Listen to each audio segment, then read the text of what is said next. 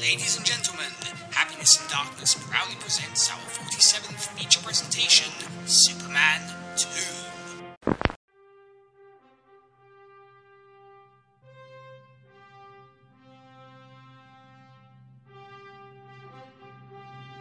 A group of terrorists seize the Eiffel Tower and threaten Paris with a hydrogen bomb if the French government does not meet their demands. Superman immediately heads to the French capital, where he launches the elevator carrying the bomb into outer space before it can detonate. Unfortunately, when the bomb explodes, it disintegrates the Phantom Zone, where three Kryptonian criminals, General Zod, Ursa and Non, had been imprisoned years before and are now set free. Immediately, the three criminals, led by the psychopathic General Zod, head to Earth with the intention of enslaving the people Superman protects. The Man of Steel, however, is unaware of their arrival and is forced to sacrifice his powers for a life with Lois Lane.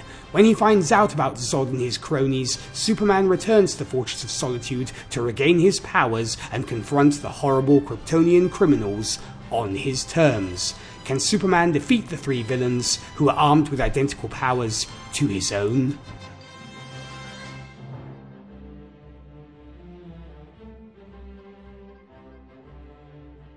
Ciao my people, and welcome to our 47th episode of Happiness and Darkness, the superhero movie podcast, where we cover superhero movies from Marvel, DC, Dark Horse, Image, and more. If it came from a comic and had a theatrical release, you know we'll discuss it. Naturally, there will be spoilers, folks, so you have been warned. I'm one of your co-hosts, DJ Nick, and today we'll be discussing Superman 2. And joining me to discuss the sequel to the highly successful first film is, on one hand, the woman who picked this movie, Zan Sprouse. How are you doing, Zan? I'm good, Nick. How are you? I'm doing wonderful, thanks, and super happy to have you with us. And on the other, our surprise special guest, Molly Southgate. How are you doing, Molly? I'm doing great. How are you doing? I can't complain, Molly. Super happy to have you both with us today. So today we are reviewing Superman 2 from 1980, directed by Dick Lester, who we recently met on this podcast on Superman 3, written by Mario Puzo, with David and Leslie Newman joining him on the screenplay. The original score is by Ken Thorne, picking up, of course, the legendary theme created by John Williams. So to put it into today's money, ladies, on estimate, this cost around $160 million to make, made around $594 million at the box office. So it definitely did well. So going to the woman who picked this film, as we mentioned before, Zan, why did you pick Superman 2 in particular? There's a couple of reasons why I picked it. First of all, I grew up loving the Superman movies. That was mostly my exposure to Superman as a kid, was through the movies. And this one was just so crazy with the three Kryptonians, and so there's more people that can fly, more people with the heat vision. I felt like, while I think I always sort of felt like Ken Thorne's score was not as good as a John Williams score, because what is?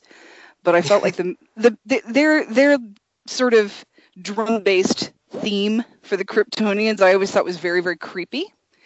And this one has probably my favorite moment of acting from Christopher Reeve in this movie.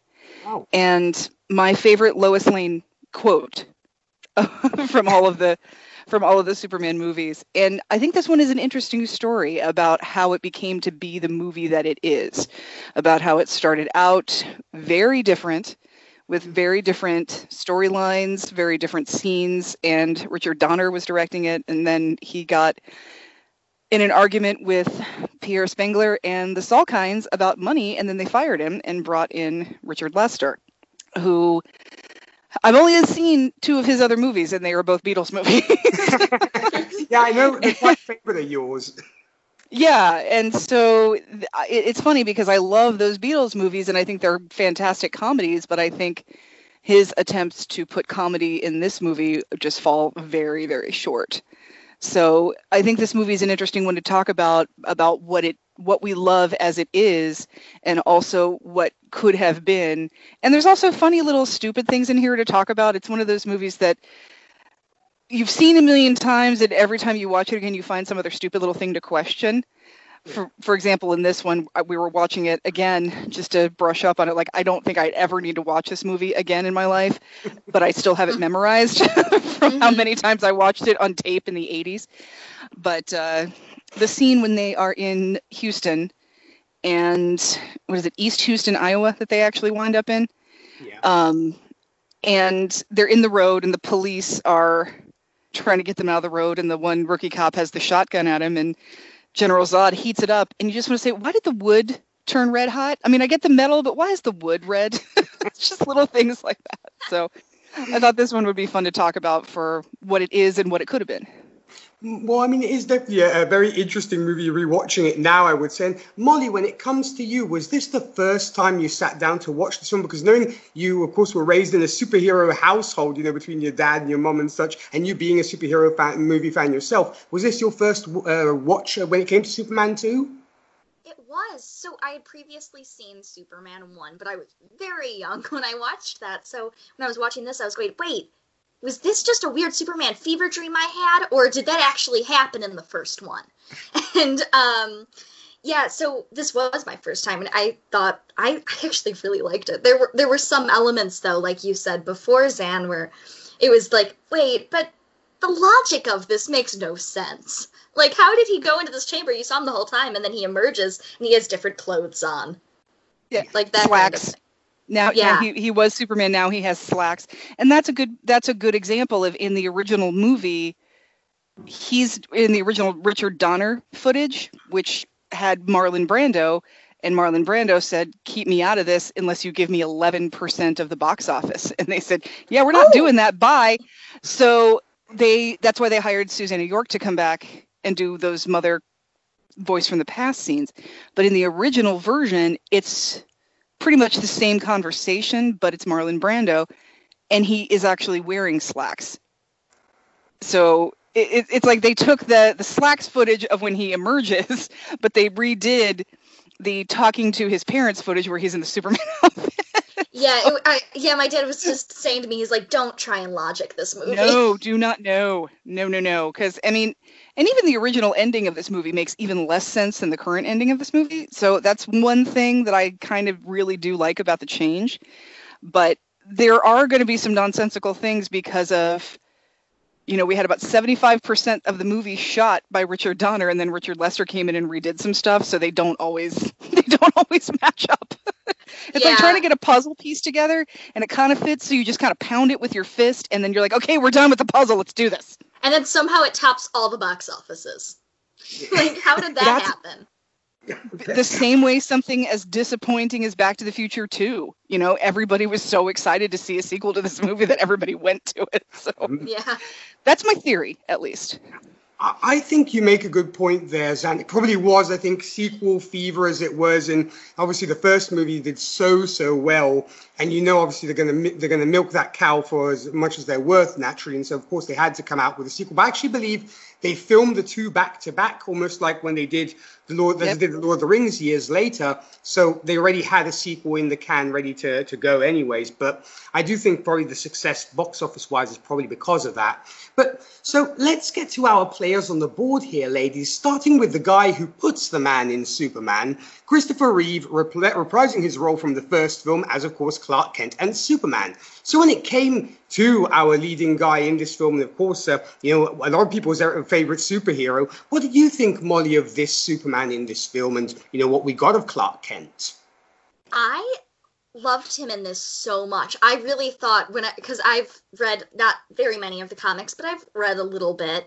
And when I was watching this, I was like, this is exactly how I pictured him to sound, how I pictured him to look, like, act, everything. I really liked him. Like, I didn't think that it was like the greatest performance on a movie that I've ever seen, but I thought for what it was, for a Superman, like, Mary Sue type character, I thought that he did a great job.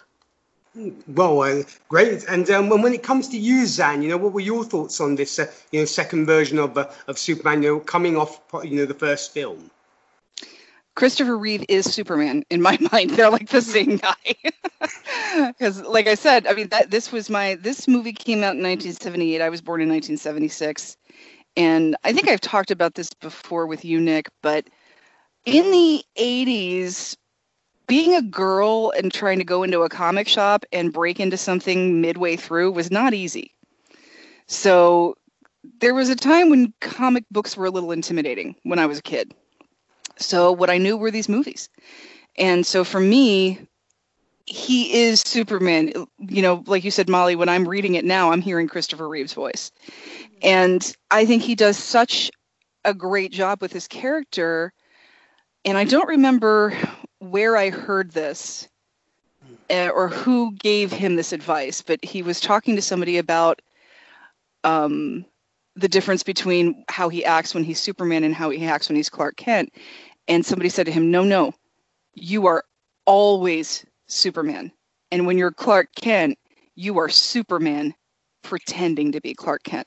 It's not like it's two different characters that you as Christopher Reeve are playing. You are always Superman. And I think he really took that to heart, because I think he really does that, which is why I think he's a little overstated with the way he stammers and his voice is a little nasally, and I think he really plays up his nerdiness because he is Superman pretending to be somebody else. I mentioned a minute ago that my favorite scene, my favorite bit of Christopher Reeve Superman acting is in this movie. My second favorite is in the first movie, after Superman has taken Lois Lane flying, and then he's in her apartment, and all he does is take off the glasses and straighten up. And all of a sudden, he's Superman. I mean, he's in the suit. He's in Clark Kent's suit. He's everything Clark Kent. But all he has to do is take off those glasses and straighten up. And then there's Superman is right there in her apartment. And taking that to another level in this movie. And whenever I watch this scene, I cry because it's so good. And I miss Christopher Reeve so much. But it's the scene in the hotel room when he's going to bring Lois her brush and he trips over the fake pink bear skin rug and he falls into the fire. And she's like, "Oh my God, are you okay?" And takes his hand out of the fire and he's fine. And that's when she realizes that he actually is Superman. And he kind of like, "Dang it," and like gets up and walks away. And then he's over by the bedpost and he straightens up again. But this time it's his back. You're not even seeing his face. His back is to the camera, and he just straightens up and becomes Superman from behind. I think that is unparalleled superhero acting. It is the absolute greatest moment in performance, I think, when you're doing a dual type of character. I think it's amazing. Well, very well said. Yeah. I mean, I love Henry Cavill, but I think it lacks that. I think when it comes to that, I suppose there are modern movies. When you think of like Man of Steel, for example, is maybe done for in inverted commas, modern audiences, more modern Superman. So he's not as nerdy as it was possibly Superman all the time, as you were saying, Zan. But here, I think it's much more distinct, like you were saying. And when it came to this performance, I think we pretty much pick up where we left off with Clark, because of course, once again, we see he's head over heels about Lois, and she's completely besotted with Superman, but of course doesn't give Clark the time of day. And just like the first film and Superman 3, which we discussed here on this podcast, I very much enjoyed both personas. As Clark is very true to the comics, being a little bit more bumbling and accident-prone, trying rather, I think, clumsily to flirt with Lois and taking every chance he gets to be with her, even when it means him sleeping on the couch in a luxurious, I guess... The complimentary couch. Yeah. Even though I think the bed might be a little bit dodgy. So he might have chosen, the couch might have been a better choice. The bed just starts vibrating for no reason. It is very dodgy. Oh my gosh. Yeah, can I actually add something Go ahead, about Molly, that go ahead. part? So when they go to the hotel, I have been reading some fan fiction recently, and when I saw that part, I'm like, this is just fanfic. I'm like, they go on a case and they have to go together and pretend to be newlyweds in Niagara Falls at the honeymoon suite, and there's only one bed. And I found that part so funny, and like I told my mom later, and she's like, well, now I have to watch this movie because of that. And yeah, I loved that so much. That whole scene was great with that bellhop, like you and Mr. and Mrs. Smith, like he totally doesn't even believe that they're married, and he's all with the innuendo, and he's like the boudoir photos, and here's our tub for two. I mean, that room is so freaking tacky. But I will say, to this day, if I ever build a dream house, my bedroom will have lava lamp pillars in it. Well, I'm all for that, Zan. That's beautiful. I love lava lamps. I actually used to own one. Sadly, it got broken, and that's why I definitely have to replace it someday. But thinking actually of that bellhop, just to briefly go on a brief tangent here, I have a feeling that he was the basis for a character, or throwaway character in inverted commas, we get in The Simpsons, where Homer and one of his colleagues.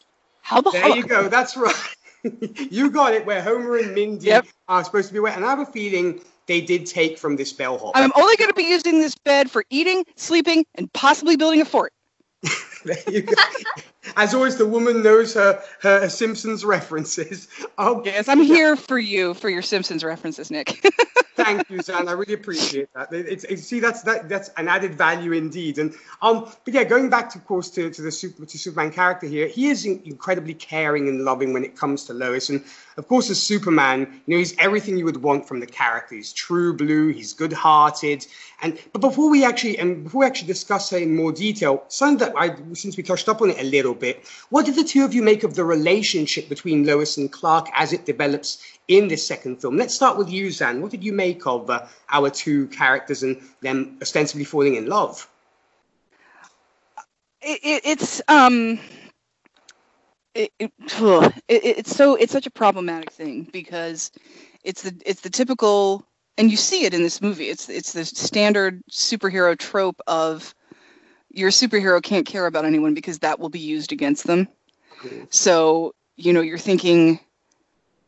And you're thinking that he's trying to do this, and it's even worse in the original version of this movie, when he's telling his father how much he loves Lois and how he wants this one thing to have the love of his life, and he's saying this. He's like, well, if you're going to act like one of them, you're going to have to be one of them, and she's watching this, and you're just in your mind, you're thinking, oh my God, stop him. I know you love him too, but he can't sacrifice this much for you. So you have this sort of really torn, it's that love that can never be thing. So it's just so tragic because he can't be human and she can't be Kryptonian, and so they can't really be together. And if they try, it just goes horribly, horribly wrong. It's like the one day he picks, finally I'm going to be human, is the one day that like General Zod shows up on Earth. So it really illustrates how the world needs Superman more than Lois Lane needs Superman. So she has to realize that he has to realize that they have this lovely weekend together where they have sex in their silver porno bed, and he makes souffle with his eyeballs, and it's nice for them. But then immediately, even when they're in the car driving, he's saying, you're awfully quiet. And she's probably thinking, yeah, you're kind of not Superman anymore. Now that scene in the diner where she says, I want the man I fell in love with. He says, I know you do, and I wish he were here. And Lois does figure it out. And I mentioned my favorite Lois Lane line, where she's talking to him in the morning about how she was up all night listening to the voices of reason, and how vulgar it is to hear the first bird of the morning when you've been up all night crying. And she says she's realizing that she's selfish, and he's trying to comfort her and says, no, you're not selfish. She says, yes, I am selfish when it comes to you. I am selfish, and I am jealous of the whole world. And I'm just like, that is so freaking true. You can't love somebody like this who is here for the rest of the planet. And so their love story is so tragic that you're so thankful that at least he gives her the gift of making her forget. So she doesn't have to come to work every day and see him and know who he is and not be with him. I mean, he knows what torture that's going to be for him. Mm-hmm. And he spares her that. So he's even better. I mean, you love him even more, and you know that if Lois knew that he did that for her, that she would love him even more. So the whole thing is just even more tragic. So they're just a heartbreaking love story, frankly. Very much so. And what about you, Molly? What did you make of the relationship between Clark and Lois?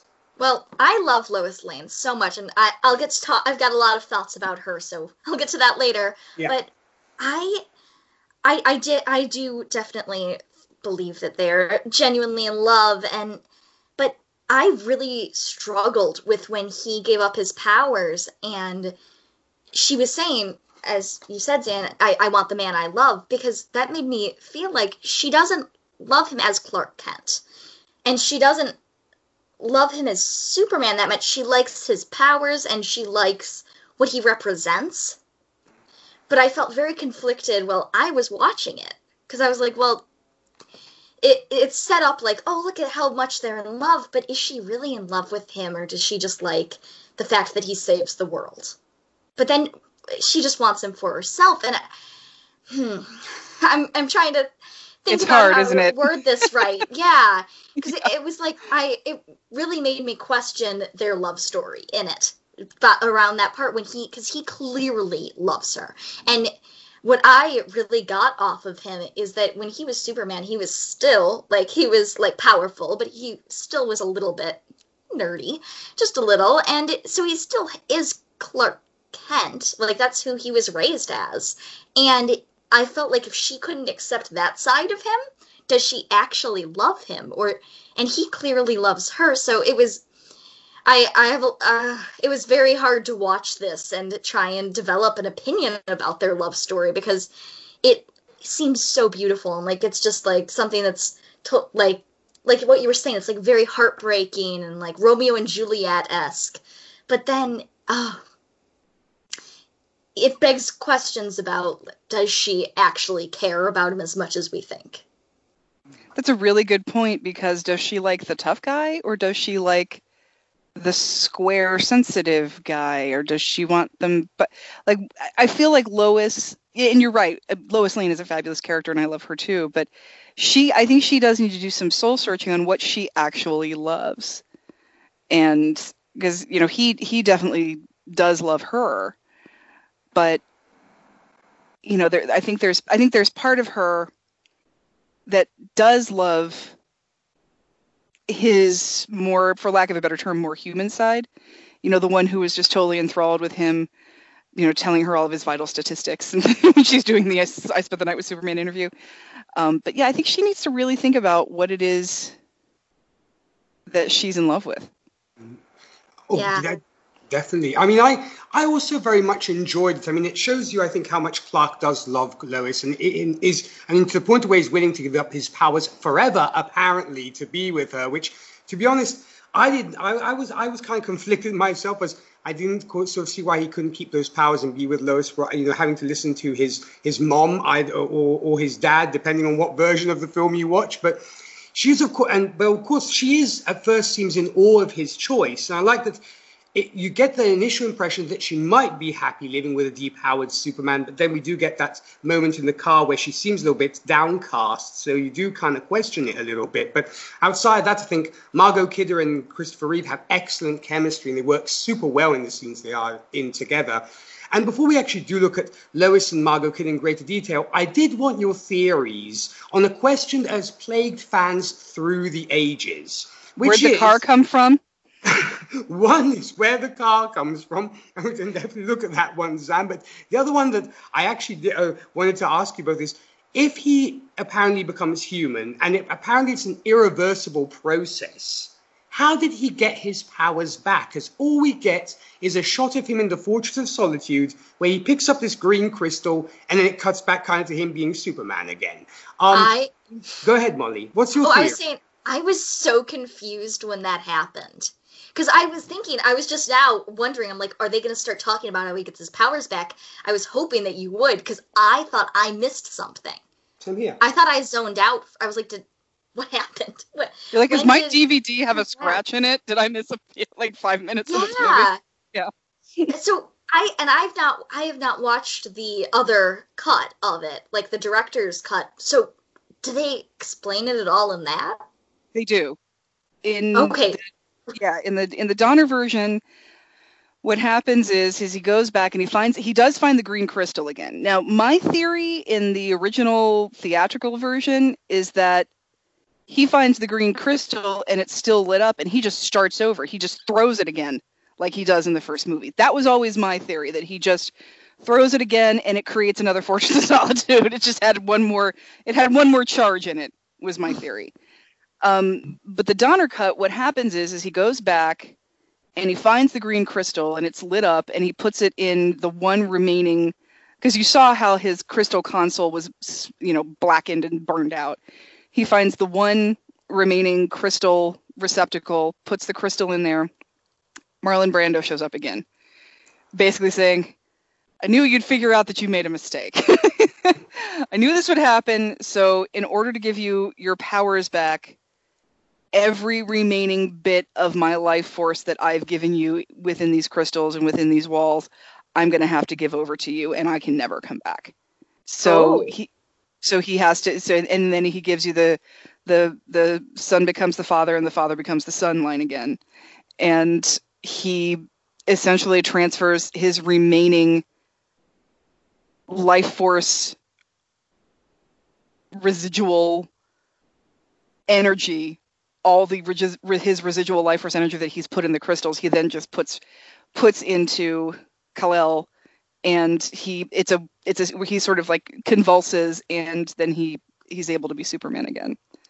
So, but that's how Richard Donner did it. But like I said, my theory he did the same thing as he had done in the first Superman, where he finds the green thing, he finds another part of the North Pole, throws it, and then it makes another Fortress of Solitude, it makes another crystal console, and so that was my thought. But what about you, Nick? What was your theory? I mean, you know what? Yeah, because I was kind of totally like Molly is like, is there something missing in the DVD? Did I fall asleep without realizing it or something?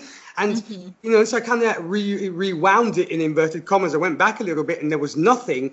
I actually, my thought was either it was just, psychologically, he thought he wasn't Superman anymore, but that would negate. I like that.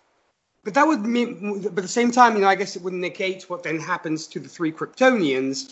But because at first I thought it could almost be like psychological, that it's just you think you're no longer Superman when you actually are. And so I thought it was maybe some kind of mind wipe or mind trip they put on him. So he's forgotten he has his powers. And so he's unable to use them, as it were. That was kind of my theory. But like I said, unfortunately, it's got a few, that theory, though, could be an interesting one, but it's full of holes because you have to change the ending when it comes to the three Kryptonians being depowered. So it was a tough one, but thanks for filling in the blanks for us, Zan, because I think to myself, for the theater going public who didn't have the director's cut, they must have been seriously confused.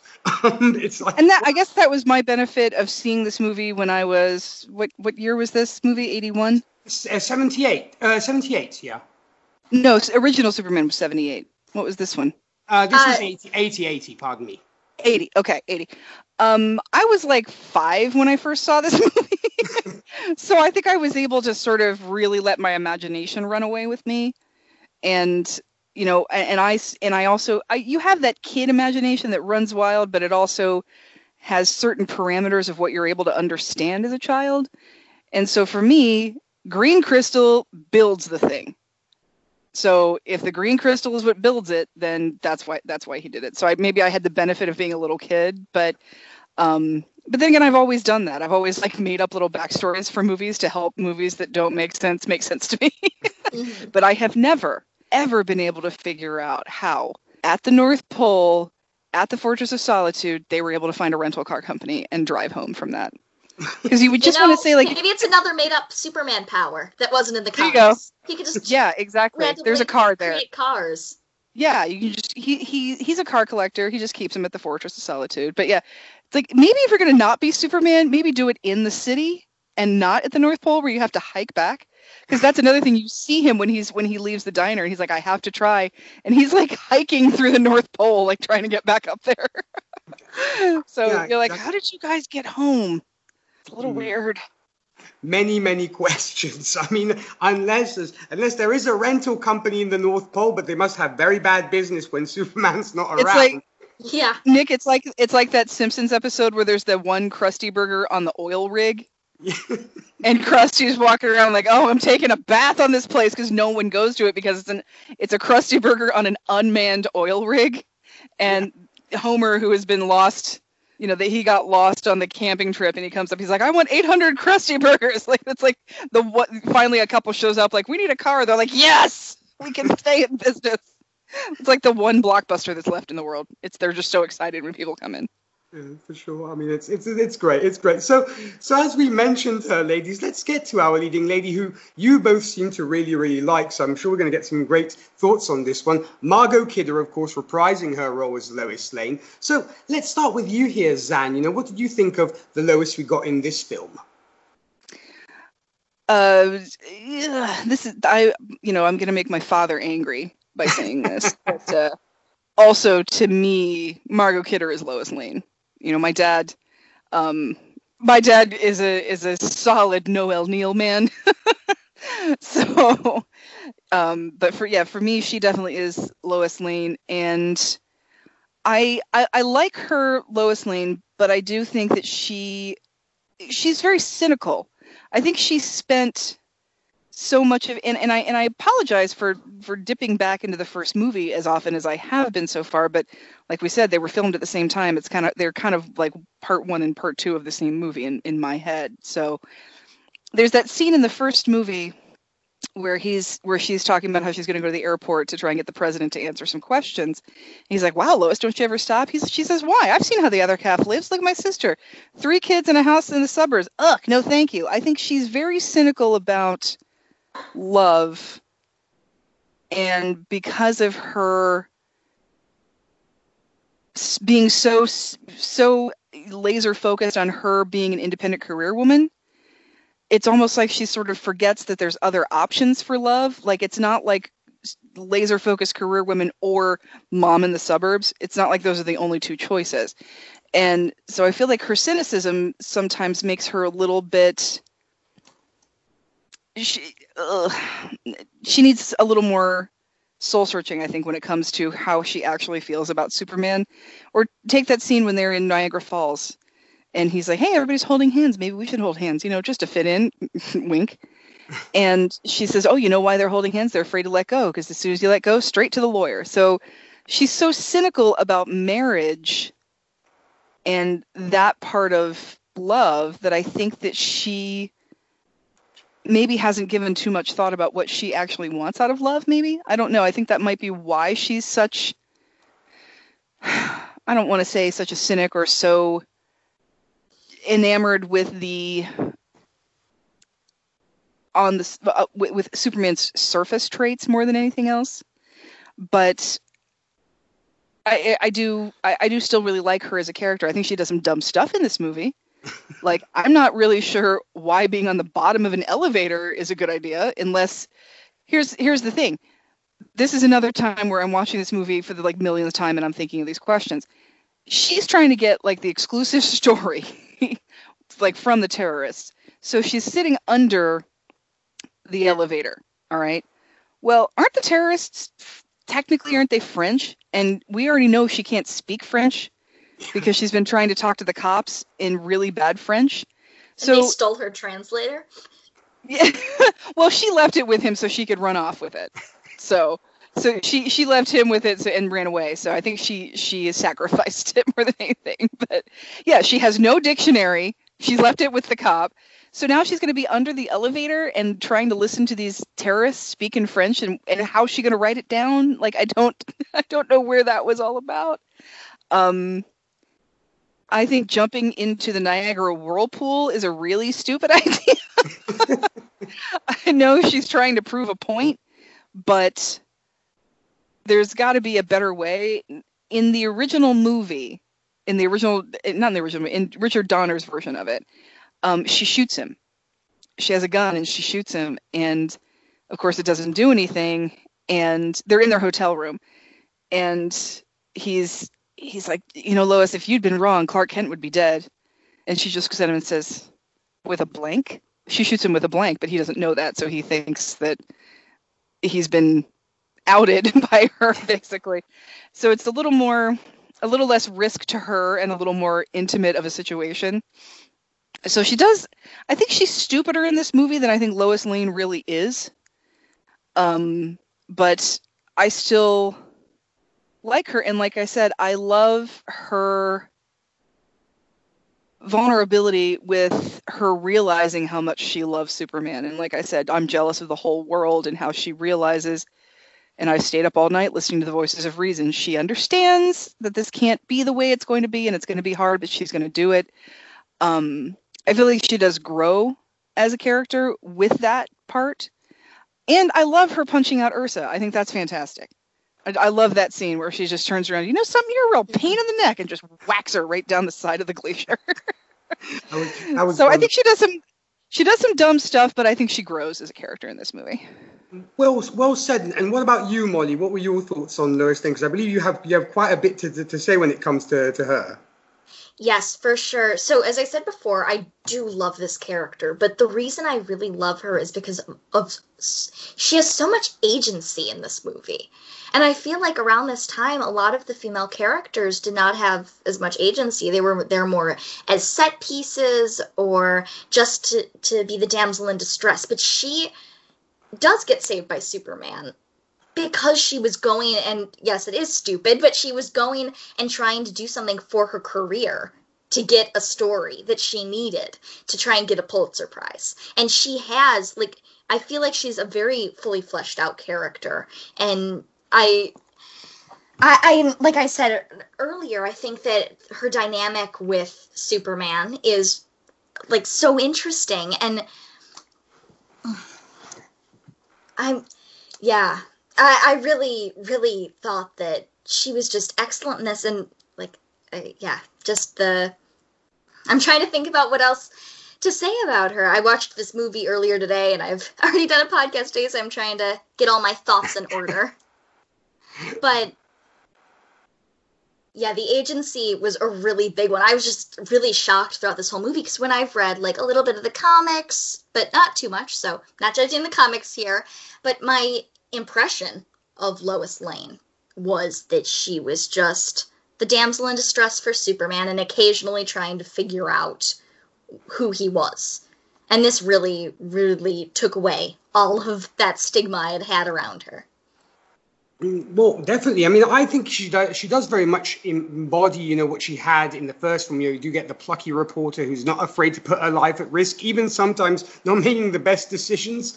I mean, she does end up being the damsel in distress more often than not, which can get a little tiring or repetitive, but I guess 80s movies. But I was also glad that we finally got a point where she susses out that Clark was Superman. Because in the comics, it took forever to do. And for non-comic book readers, this has been a gripe for many years for comic book readers, that how can she not tell that Clark and Superman are one and the same? I'm glad that we actually got that in the sequel. It didn't take 55 movies to get there. But I do feel bad for her, when Superman... What I did feel bad about was when Superman erases her memory. And this is another thing which I thought was rather odd, because a lot of our characters have very odd powers in play compared to what we know. And we will actually see this with the Kryptonians, the other Kryptonians as well. When it actually came to that moment where Superman erases her memories. Zan, what did you think of that? I mean, were you happy with that, and that we got that apparently Superman can mind wipe people? That was weird. When was this a power of Superman? I feel like these movies sort of make up powers for Superman as it's convenient for them. Mind wiping, time travel. Teleportation. Teleportation. What the heck is that? I used to play this game as a kid. No, you didn't. We read those books. You never played this game as a kid. When could he... Yeah, he can turn his insignia into a giant piece of cellophane. It makes up things for Superman to do. And that is, I think, a kind of an issue when you really stop to think about it. It's fun to watch, but you're like, wait a minute, this movie breaks its own rules by making up new rules. So there's that part of it on the one hand, but on the other hand, I think it is so generous of him and so heartbreaking for him, because this is now a burden he has to bear by himself. The only other person that he could probably have ever talked to that understands how this feels doesn't remember it anymore. He does this for her to spare her the pain she's obviously in, and the pain he knows she's going to be in because he's in the same pain. But he does this for her to spare her of that. And now he can't even call her at 2 a.m. and be like, this is torture, right? Just have that sort of that calling your ex, like, did we really make the right decision? You can't even do that at some point. So I like it, and I like that it because he's not only saving her from the heartbreak, he's trying to save her life. Because if anything like this ever happens again, that's who they're going for. They actually say it in this movie. If he cares so much for these Earth people, why not let's take his favorite? And so she's going to be bait forever. That's why Spider-Man breaks up with Mary Jane all the time, because she becomes bait. And he knows that that's going to happen.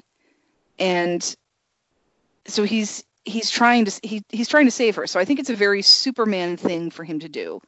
Very self-sacrificing, other people first. It's very in keeping with his character. The mind erasing thing is new, but the concept behind it is very in keeping with Superman's selfless nature. It definitely is very much a Superman thing to do. And what about you, Molly? What did you think of what Superman does to Lois's memories, and should we say this added power that Superman has? Yeah, I have very similar thoughts to Zan's. I was actually wondering throughout this, though, when I saw that, and I was conflicted because I was thinking, is this something that Superman would actually do?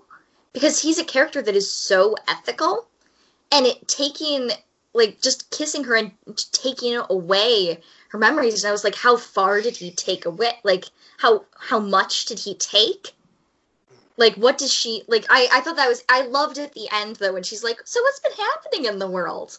And after that, but it did make me wonder, like, how does he control his power to know, like, what is going away? It, once again, cannot try to logic this movie, but it was a very heartbreaking point, because I loved seeing them together, but I understood that it had to be done. I think you're onto something there, though, with how ethical he is. He's not going to go too far with his powers ever. He's Superman. He is too ethical. I mean, even Lex Luthor says it. It's like I got to hand it to you. A guy always knew where he stood with you. You never lied to me. So I think that you're right. It's his ethics that are going to keep him honest with his apparently infinite number of everyday new powers that show up. Oh, yes. Also, how did no one in their office notice that Clark Kent and Lois Lane their office in the middle full of windows? The office filled with Thank windows. You. How did no one see that? And then and I think there was someone standing in there. They see her pass out, but they don't see him kiss her. It's extremely convenient. Yep. Is that in the Donner cut?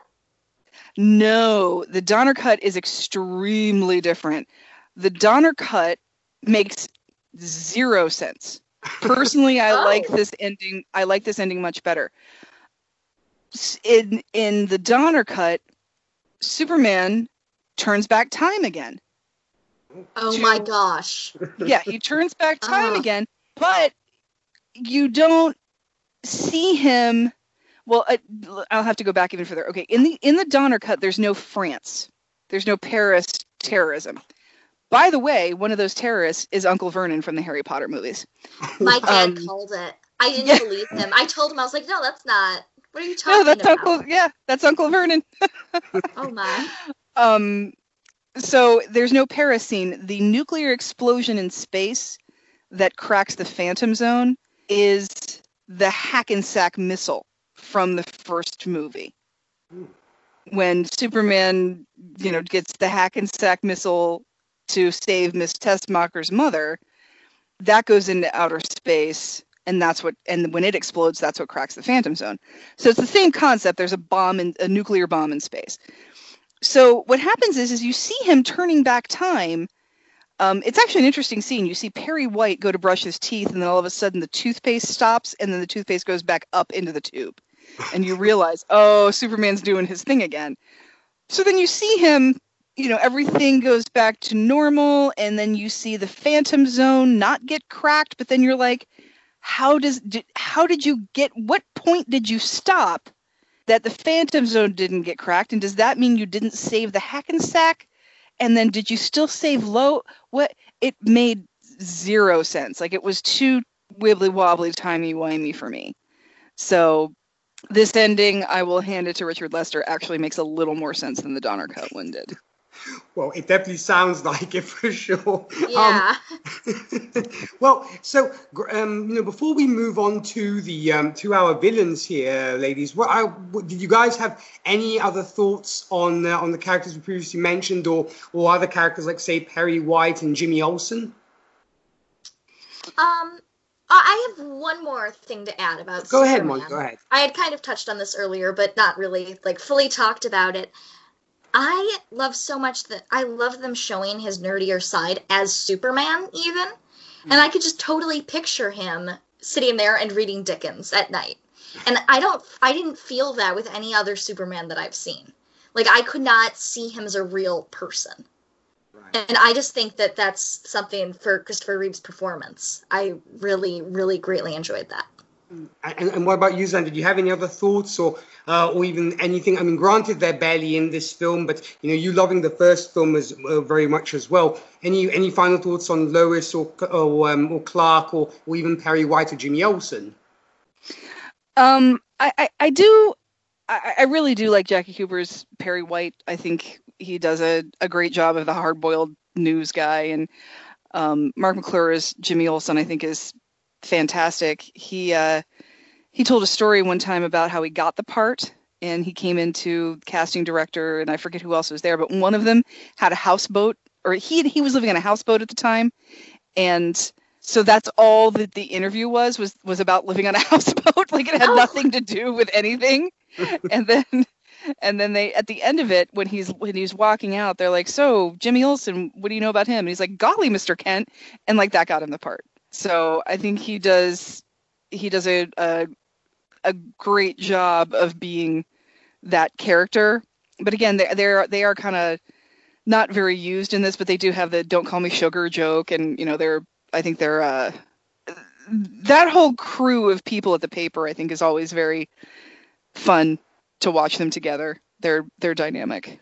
Oh, yes. I mean, I thought it was a bit of a shame that they weren't given as much screen time as they do get in the first Superman. I mean, you do get a little bit, I think, of Jimmy Olsen in Superman 3, but it's a shame because they're so well played, and of course, they're big parts of the comics as well. And so I was just a little bit sad that we didn't get more Perry White and more Jimmy Olsen. But I guess that's how it goes. You have to move your story forward. And speaking of moving forward, let's leap to the dark side of the table, starting with our mortal human villain, returning once again to the franchise, Mr. Gene Hackman as Lex Luthor. Now, Molly, when it came to you, and I'm sure you probably had seen Man of Steel and Jesse Eisenberg's performance as Lex, what do you think of Gene Hackman's version? Okay, well, when you said Gene Hackman's name just now, I pumped my fists up in the air because I'm so excited for this part. I think that he was the best part of the movie. And no matter how much I loved other areas, how much other areas didn't make sense, he was overall the highlight. I felt like every line he said, it was just killing me. Like, he played every note just right. He was hilarious. And when my dad and I were seeing it, we were talking about how great his voice is, too. Because he has this great quality to it. And he definitely is not the Lex Luthor from the comics or from pretty much any other Superman franchise. Right. But the way he plays it, he makes it his own in such a beautiful way. And I really loved that. Well, and what about you, Zan? I mean, were you, is this, should we say, your Lex Luthor? I mean, I suppose you would also seen Jesse Eisenberg as Lex Luthor as well in Man of Steel. Yes, I had, and I do feel like any other Lex Luthor is just the discount version of Lex Luthor. My first celebrity crush was Christopher Reeve. Okay. There was one night, I'd been married for about 10 years, and I was watching Death Trap on TV, and you see the shot of Christopher Reeve with his shirt off, and I audibly said out loud, "Oh my God." Like, an amazing man. He's beautiful. He's a fabulous actor. Gene Hackman freaking steals every second of this movie that he's in. He is so fabulous as Lex Luthor. He kills, like you said, Molly, every line. He just kills it. He's so dry-witted, such great lines, and even his dysfunctional, probably abusive relationship with Miss Teschmacher, the way they play it off with each other is hilarious. And you know, the whole time you're like laughing but thinking, please get the hell away from this guy, because he's nothing. He will feed you to alligators at some point. But he's so fabulous at this, and I think this is not only my favorite Lex Luthor, this is my favorite Gene Hackman role in like the history of Gene Hackman roles. My second favorite is Royal Tenenbaum from the Royal Tenenbaums. I like Gene Hackman when he does this sort of caustic comedic character. And I hate to say it, I don't like to talk about him or praise him right now, but my second favorite Lex Luthor for a long time was Kevin Spacey, and it's because Kevin Spacey was doing his version of the Gene Hackman Lex Luthor. So I think he's so perfect. I also love, and you didn't see it much in this movie, but I loved the concept that he has different wigs.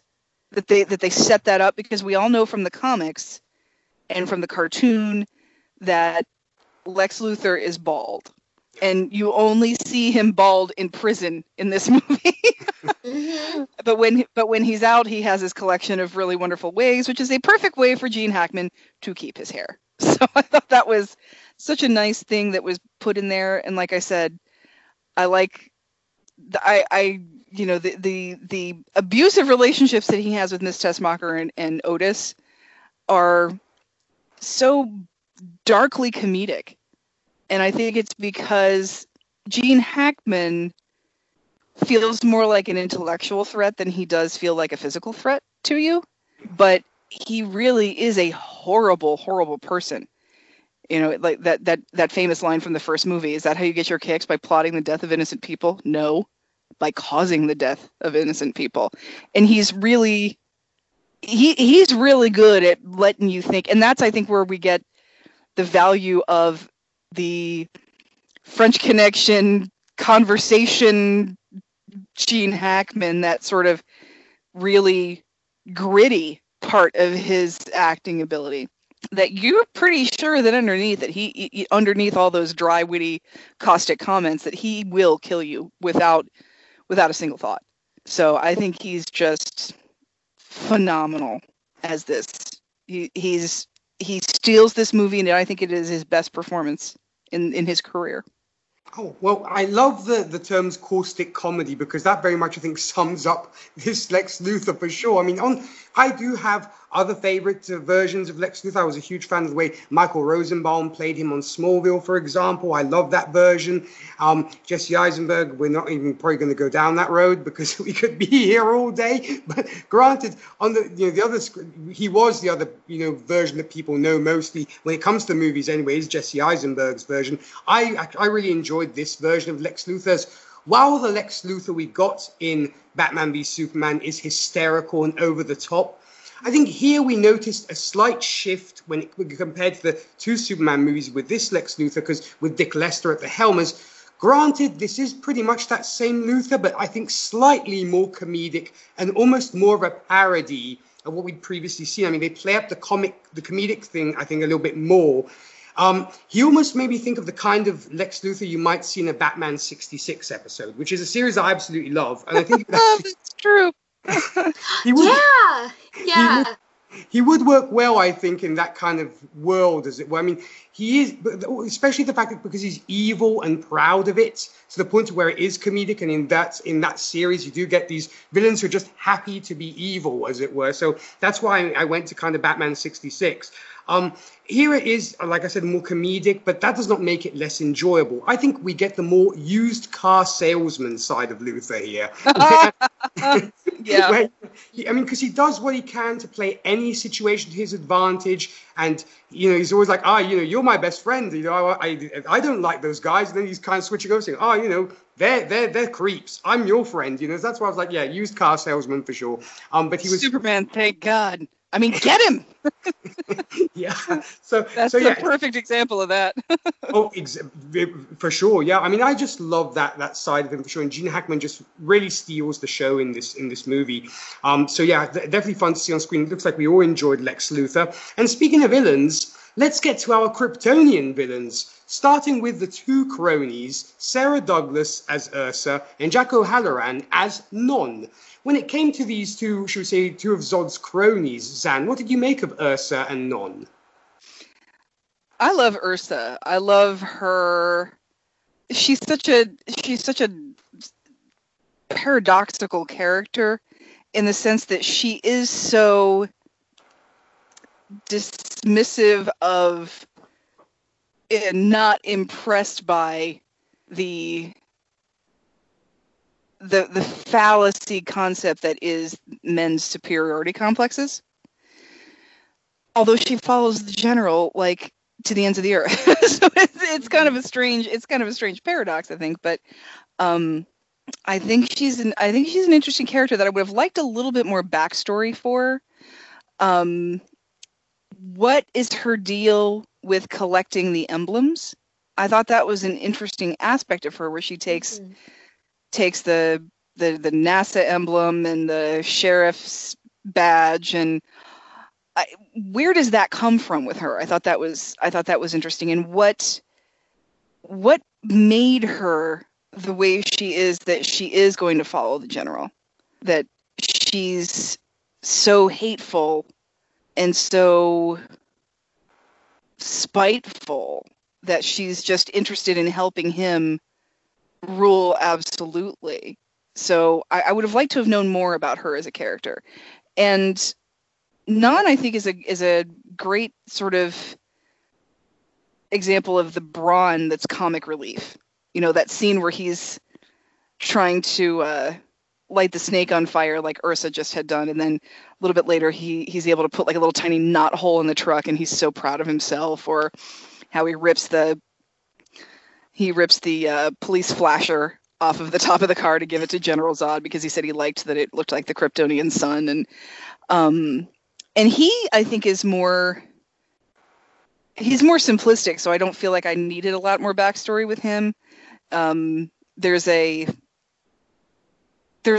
quote from the novelization of Return of the Jedi that I really like, and I think it is a good way to describe a lot of people who are just sort of mindlessly violent. And it's the book is describing the Rancor, and it says that the Rancor is not evil, he's just dumb and mistreated. And I feel like that's a good way to describe Non. I feel like if somebody else had gotten to him at the right point of his life, he would have been their, he would have been their sidekick. I think he's just following somebody because he doesn't have a lot of mental capacity other than his ability to follow directions. So, here's this big guy, Jack O'Halloran was a boxer. This big guy that can follow you around and be your muscle.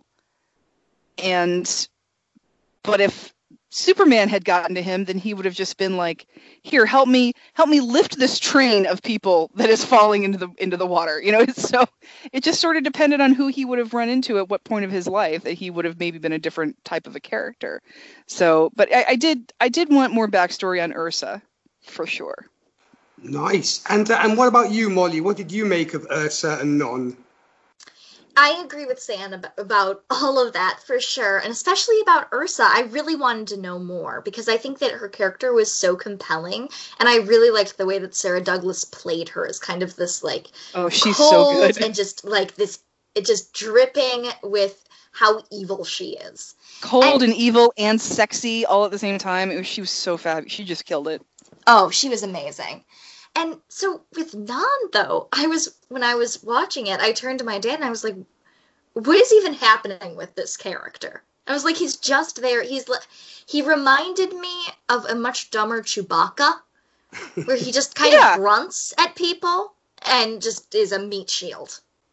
And I liked that element. Like, it was funny.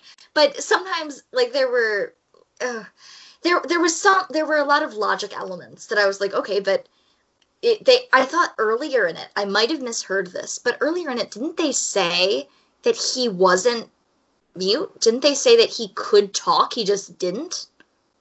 I'm not sure about that. In fact, I was actually wondering about that too, but At the beginning, with the council, they say something about. Well, I know they call him a mindless aberration. Yeah. I don't remember if that's the first one or this one, but then they talk about. I think they give you more explanation as to who they are at the beginning of the first movie. And I think they do mention him being. I think Brando mentions him being mute, but I'd have to rewatch it again to double check. Because at the beginning of this, I thought they said you're as guilty as you are able to speak or something. And I was like, wait, what? That's a strangely worded line. So I wasn't sure. That is weird. Yeah, because he, like I said, I think because the version of this, the beginning of this movie is very like previously on Superman, but they had to redo it without Brando. But I think in the original, Brando does mention something about him being mute. Okay. All right, thank you. Yeah, I was wondering, because I'm like, wait, if he's choosing not to speak, why is that? Why is he with this group? Because I had read like a kids comic of this before, and Ursa and Zod were married in that, and so I was like, oh, okay, that makes more sense. But now it's just General Zod and his two lackeys that suddenly appeared here and went rogue, and they all wear a lot of very shiny fabric. Yeah. Very much so. I'll give you $10. They're from Los Angeles. Oh my gosh.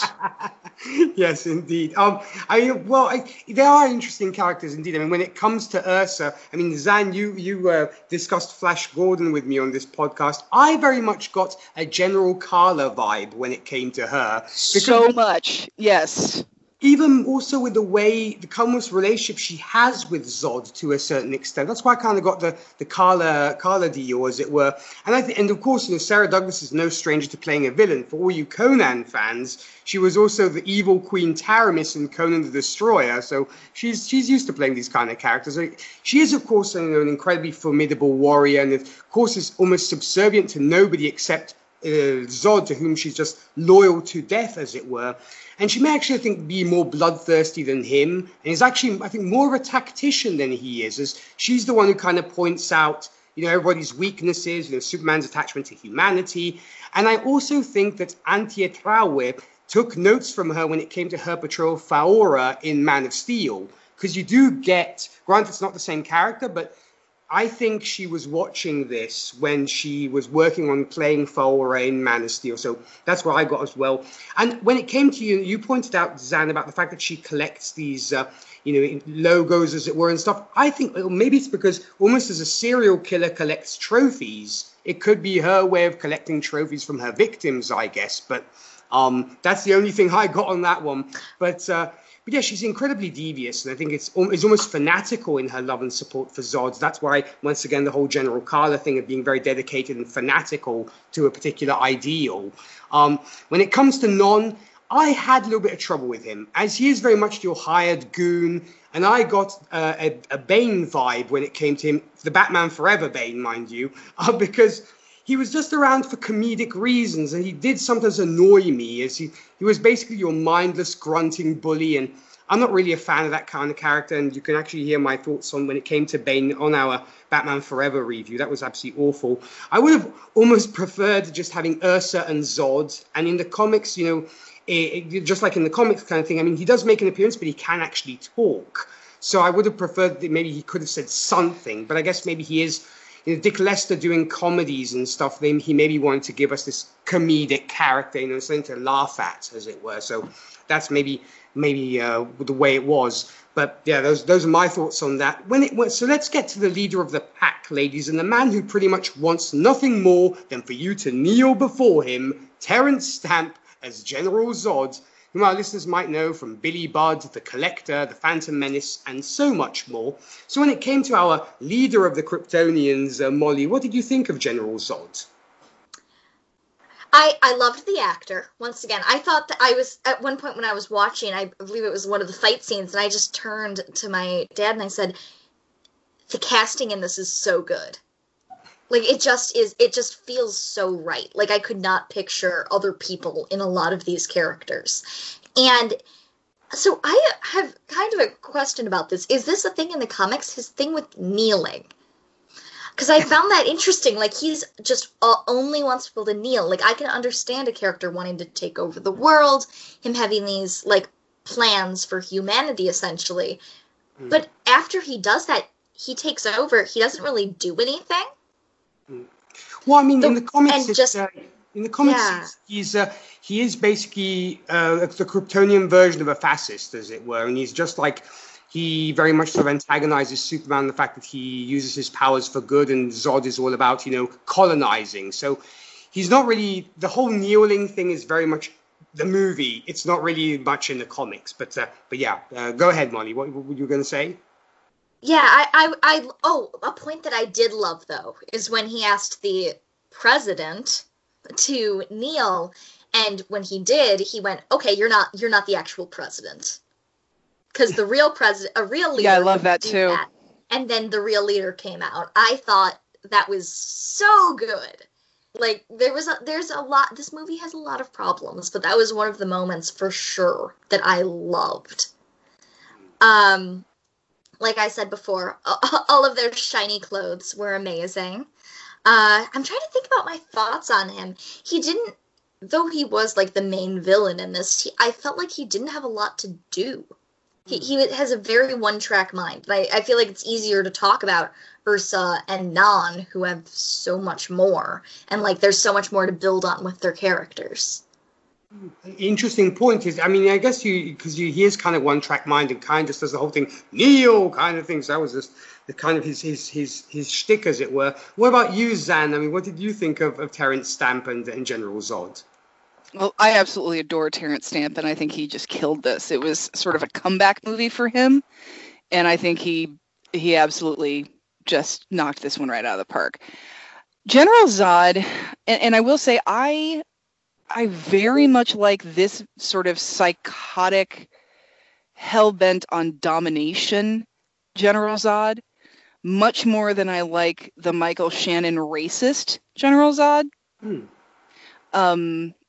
Because a lot of Michael Shannon was, why are you with these mud people? He was very all about like Kryptonian purity, and I was like, okay, well, yeah, I mean, I know we have a history of fascism that kind of was hiding behind that, but I really do like a psycho more than I like a racist when it comes to character development. And with General Zod, he's in this movie, he's very much the Count of Monte Cristo, in that he is obsessed with revenge. I think he's, the whole bow down thing, I think just sort of comes from his desire to rule the world or rule whatever world he's, like that. There's that scene is like, we'll go there to rule, finally to rule. Like that's what he wants. He wants to be the all-powerful dictator. But what's driving him after, he goes to planet Earth, or planet Houston, as he calls it. And he winds up in, like I said, East Houston, Iowa, which is a town, what do they say? It's like a town of like 136 or something like that. Yeah. And he's even sort of like, these are primitive creatures, but I guess we're here. We might as well rule. This is what I do. He has that psychotic drive to dominate other people with an iron fist. But what's really driving him once Lex Luthor shows up to the White House is revenge, is the fact that he has the son of his jailer in his grasp. And I think that's what keeps him going through that last half of the movie, is that, whoa, wait a minute, he's here? Oh, this is going to be good. And he almost has like a Freudian slip at the end of the movie where after Superman does the switcheroo in the chamber and takes away their powers, and he gets out of the chamber and he walks over to Zod, and Zod says, "And now, finally, kneel and swear eternal loyalty to Zod." And I think it's funny that he says the "finally" that way, because he's just met Kal-El. He's not been waiting for this for the last 30 some years that he's been in the Phantom Zone. He's saying that in his mind, I think, to Jor-El, that he's like, finally, I have you. He can't have Jor-El, and this is the next best thing, and it's finally happening for him. So it's almost like a little Freudian slip for him. So I also find revenge as a plot device fascinating. I love revenge stories, like when good people get revenge on bad people, or anyone gets their comeuppance in a movie. Love it. Movie, book, anything. Love comeuppance and revenge stories. So I think that's an interesting device for a motivator for a person, because like the Count of Monte Cristo, you realize how much it can poison you when that's your obsession. And this is exactly what happens to General Zod. You wonder, you guys didn't feel anything when this was going on? Because I would imagine that even Superman, when he went through his transformation, like the second he got out of that, he'd be like, "Oh my God, my back hurts!" Like just something would be painful, or he'd realize that he had, a torn rotator cuff from flying. I don't know, but you would think that they would have felt something. But I think even if they did feel something, I think he was so obsessed with the idea that his vengeance was finally going to come to fruition that he probably didn't even notice. He probably didn't even pay any attention to anything that he might have felt. He probably was just feeling tingly because he was excited that it was finally going to happen for him. So, but yeah, I think I do think Zod as a character, as a psychotic, is fantastic, and I think Terrence Stamp does a fabulous, fabulous job. And I'll tell you guys a funny little story. Go ahead. My husband, when he was watching Smallville, he said, and I wasn't watching, he was watching it, and so I was asking questions about it, and I said, "So is Jor-El in this? Like, who plays Jor-El in Smallville?" He's like, "The absolute last person you would expect to play Jor-El." And I said, "What? Terrence Stamp?" He's like, "Yup." It was just funny that, like, to me, like, that is the absolute opposite of Jor-El, is Terrence Stamp. Quite a role reversal indeed. Yeah. There's a great job as Jor-El in that series indeed. I mean, as I'm sure Chris enjoyed it, I definitely did as well. And it's interesting that you mentioned Michael Shannon, Zan, because on my rewatch, I actually had Michael Shannon's version of this character on my mind, and the two, of course, differ very much, seeing also, I guess, the time period. But there are, I think, some similar traits. I mean, granted, this Zod, like you were saying, is much more of a space tyrant and psychotic who wants to literally take over worlds in general. And then as an afterthought, almost, it becomes a revenge story because he finds out through Lex Luthor that Jor-El's son is living on Earth. But also, unlike Michael Shannon's Zod, this version does not shout as much. He's much more, I think, of a cold and steely character. He's psycho. Yeah, almost, to use the once again another Flash Gordon reference, almost a Ming kind of Zod, if you will, because he seems almost more quiet, as it were. I mean, he does yell every now and then, but he doesn't Shannon really sort of belts it out all the time, I guess, because he is that Kryptonian Nazi, if you will, kind of barking out orders and stuff. Here, I think, because you have that self-entitlement and importance, which I think Ming also has a lot, and that kind of inbred superiority, because you're superior, but you don't have to yell about it. In fact, you barely see him lose his temper. I think he's very much that authoritative character, and does this Superman villain, very well-known Superman villain, justice for sure. I thought also was interesting is that the famous gripe which caused fans and moviegoers watching Man of Steel to be very upset, we also get in this film, but with a difference, because you have Superman, has Zod in his grip, as it were, but he doesn't break his neck. And I thought, this is how you do it, because I know so many people were upset about Henry Cavill, breaking Michael Shannon's neck. And here was actually, I said, oh no, it's going to happen all over again. But of course it didn't. And they just kind of fall down somewhere in the Fortress of Solitude. Now, speaking of extra powers, Zod also gets extra powers. And I was wondering what you thought about this, especially the telekinesis, which we see him use at one point, where he literally picks people up from the ground and kind of throws them around. Zan, what did you make of this? I mean, the fact that, that we don't really see him use it as much after that episode. Yeah, it's very... Again, like I said, I think this movie sort of makes up powers to further its own script. Yeah. And it's sort of going, oh, hey, yeah, Kryptonians can do this because I think it would look cool. So I don't necessarily agree with a lot of that stuff. I did want to say something that you mentioned about Michael Shannon and Henry Cavill breaking his neck. That's an interesting, you're right, because it looks like he's killing the Kryptonians, but we never see bodies, do we? Nope. And I think there was supposed to be something originally in the script where, like, somebody found them, like some sort of Arctic exploration team found them. And so, like, they were alive, but they're not Kryptonians anymore, so it's okay. They're not dangerous. But yeah, you don't see bodies, because I will admit that did me in on Man of Steel. When I saw that happen, I said, nope, this is not Superman. This is not how this is supposed to work. There was a lot of stuff like this that happened, I think, throughout all of these movies. The first three, for sure. Like you said, the telekinesis, the teleportation, time travel, and just little things like that where, the scene in Houston where he, picks up that guy, and then we have our British American farm boy who makes no sense to me whatsoever. Oh, yeah. Yeah. Please put my daddy down. Yeah, where are we? Okay. Do you not know what the western part of the United States and the Midwestern part of the United States sounds like? But yeah, where he picks up that guy in the air and just lets him drop.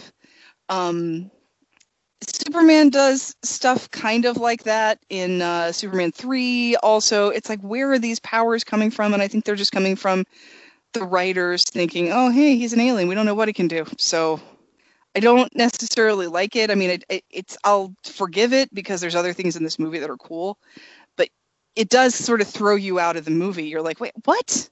When did this happen? Because Superman is such an established character. If it were somebody brand new for the movie, that'd be different. But he is an established character with established powers and established rules. And there are often times when I'll ask my husband, like, okay, so when in the comics did this happen? And he'll just look at me and like kind of shake his head like, yeah, I don't know where that's all about. Well, yeah, for sure. And what about you, Molly? I mean, what did you make of, should we say, Zod's telekinesis and, possibly the fact that he could have Superman could have broken Zod's neck but didn't, compared to Man of Steel? Well, yeah, I think Superman is way too ethical. As I said before, he's got this, like, almost, for lack of a better term, like this Mary Sue-ish quality to him, where I don't think that he would have broken his neck. So I definitely agreed with this version over Man of Steel. But, so one of my complaints about Superman as a character is I always felt like he was too overpowered. And I always felt like there was nothing that could beat him. Something I liked in this movie is that he did lose in a fight, which I did really enjoy. But then they just gave him all these extra powers on top of his already overpoweredness. And so I was just kind of shaking my head throughout this. I'm like, this is not... He's already has way too many. He's already like this unbeatable character. And now they're just adding to it because it'll look fun. Yeah.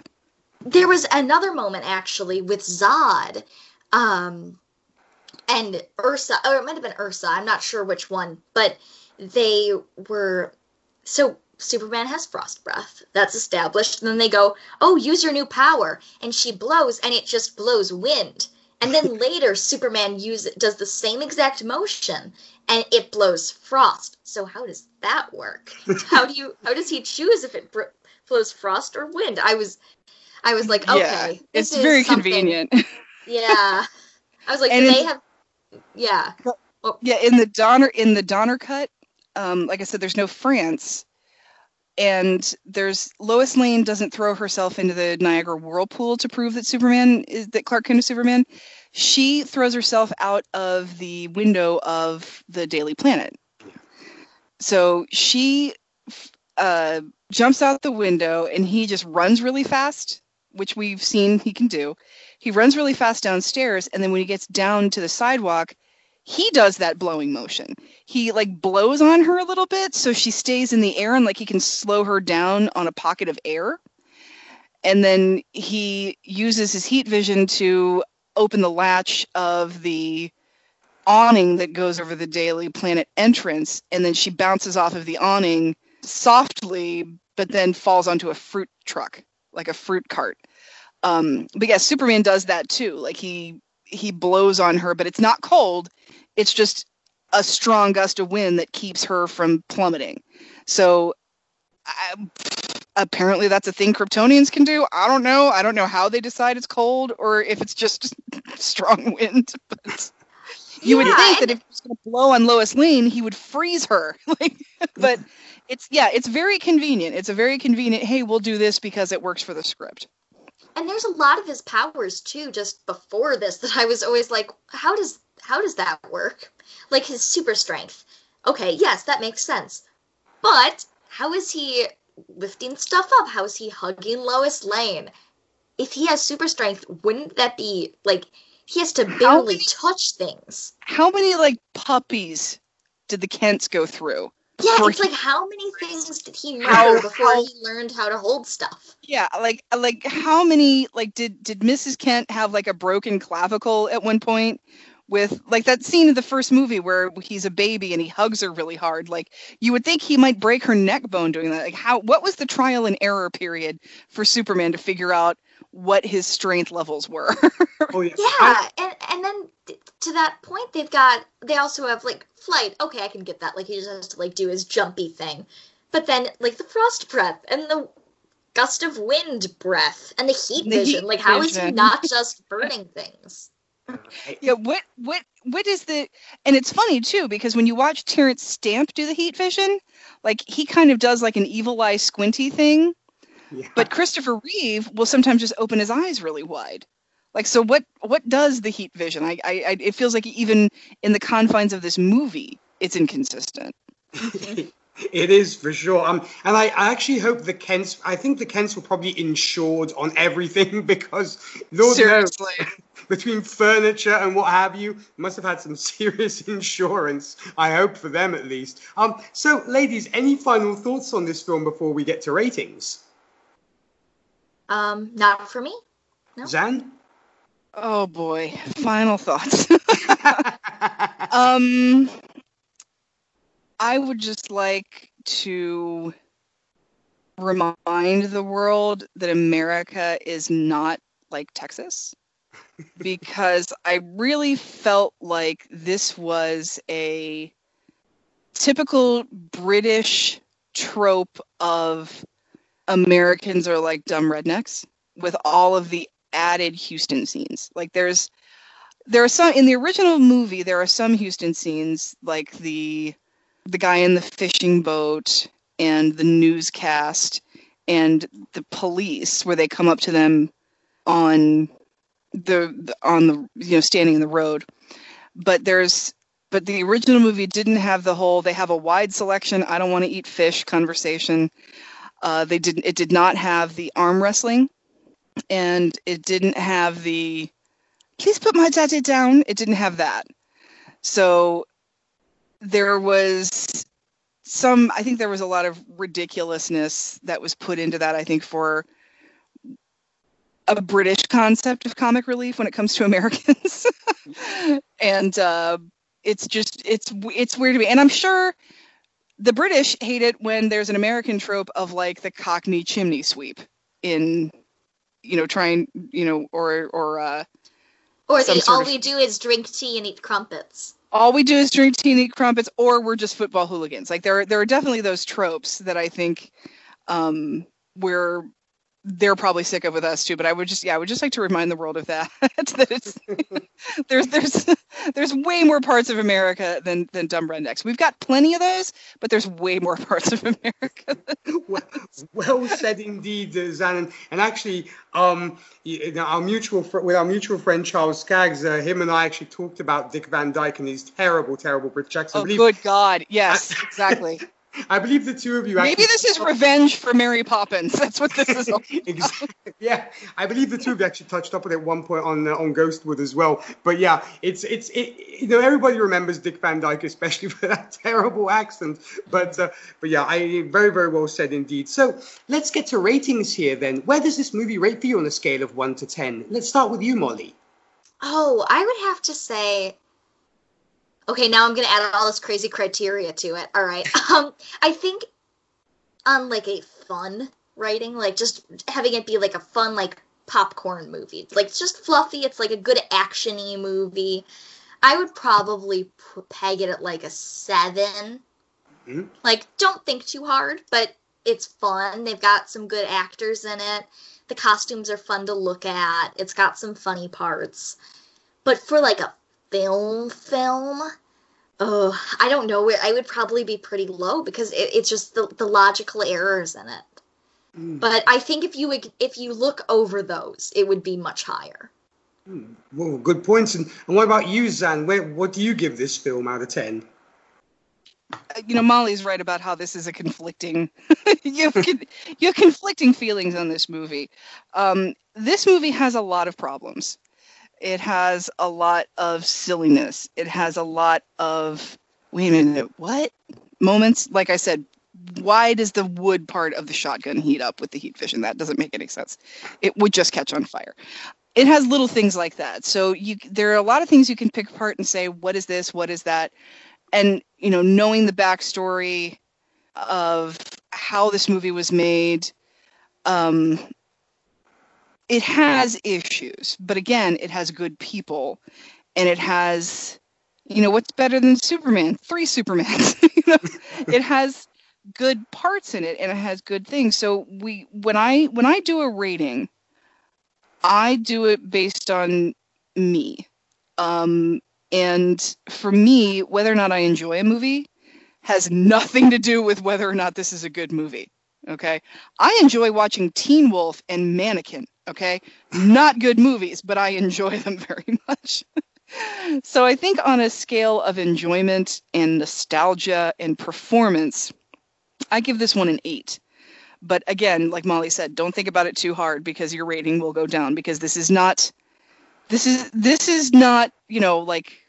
cinema. This is not high cinema or anything like that. This is, you're going to have some fun.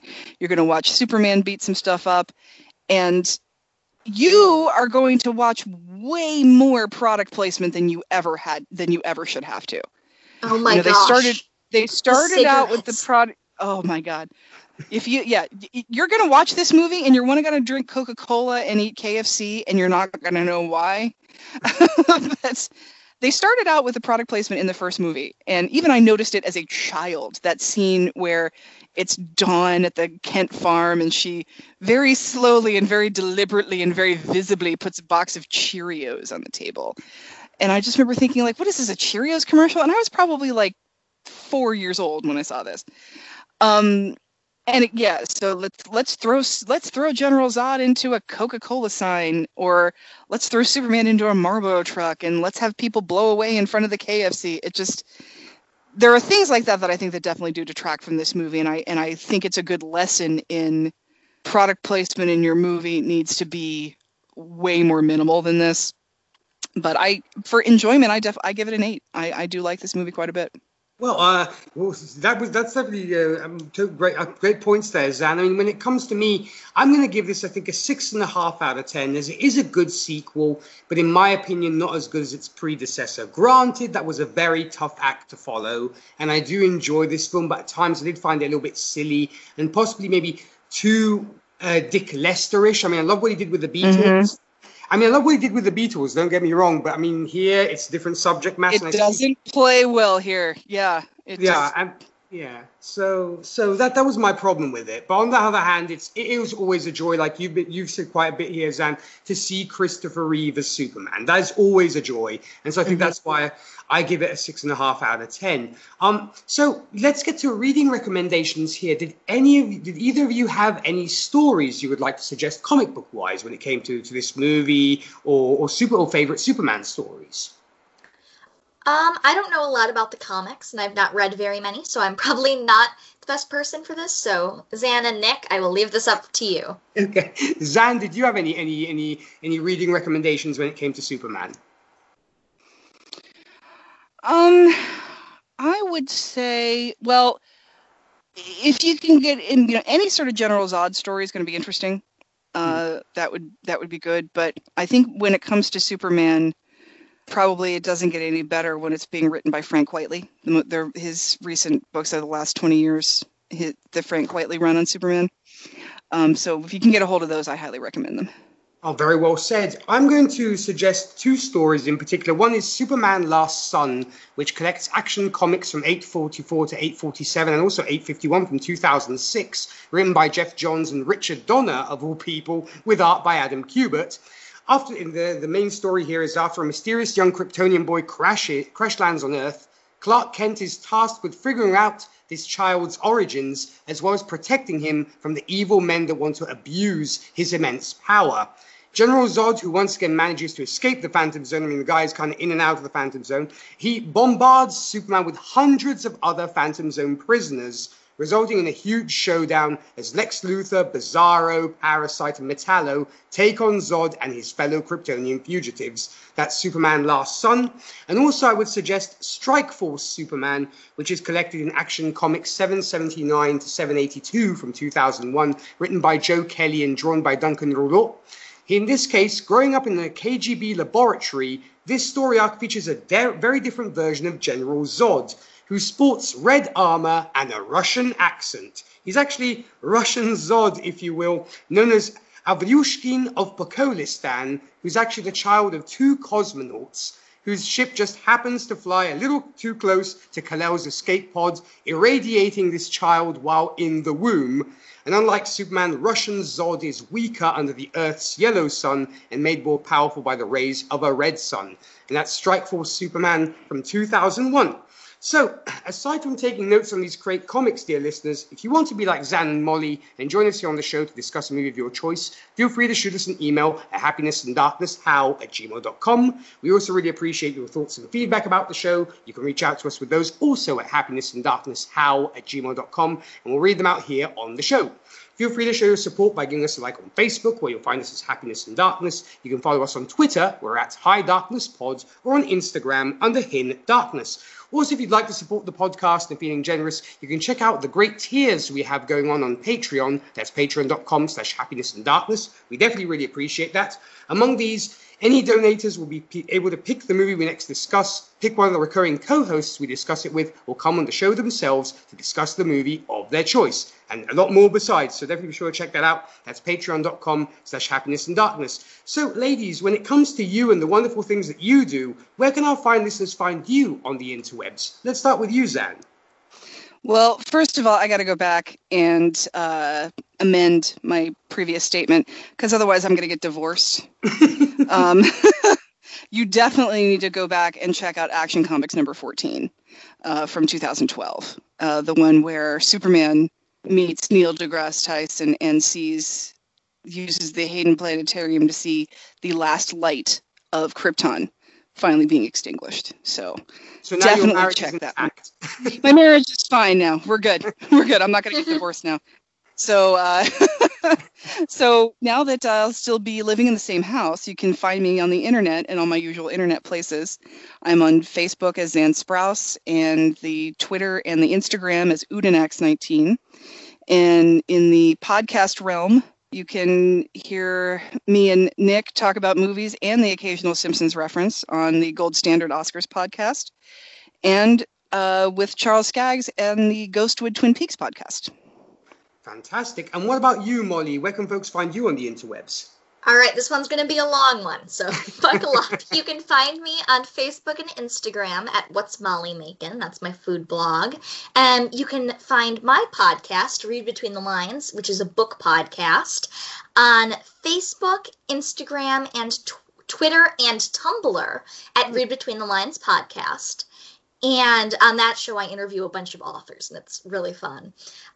You can find my new podcast, very new, like barely launched, the First Six podcast on Facebook, Instagram, Twitter, and Tumblr at the First Six podcast. I'm actually wearing merch for that show right now, and that's a TV podcast. Oh, and you can also follow my community fan account on Tumblr at Stabby Mermaid.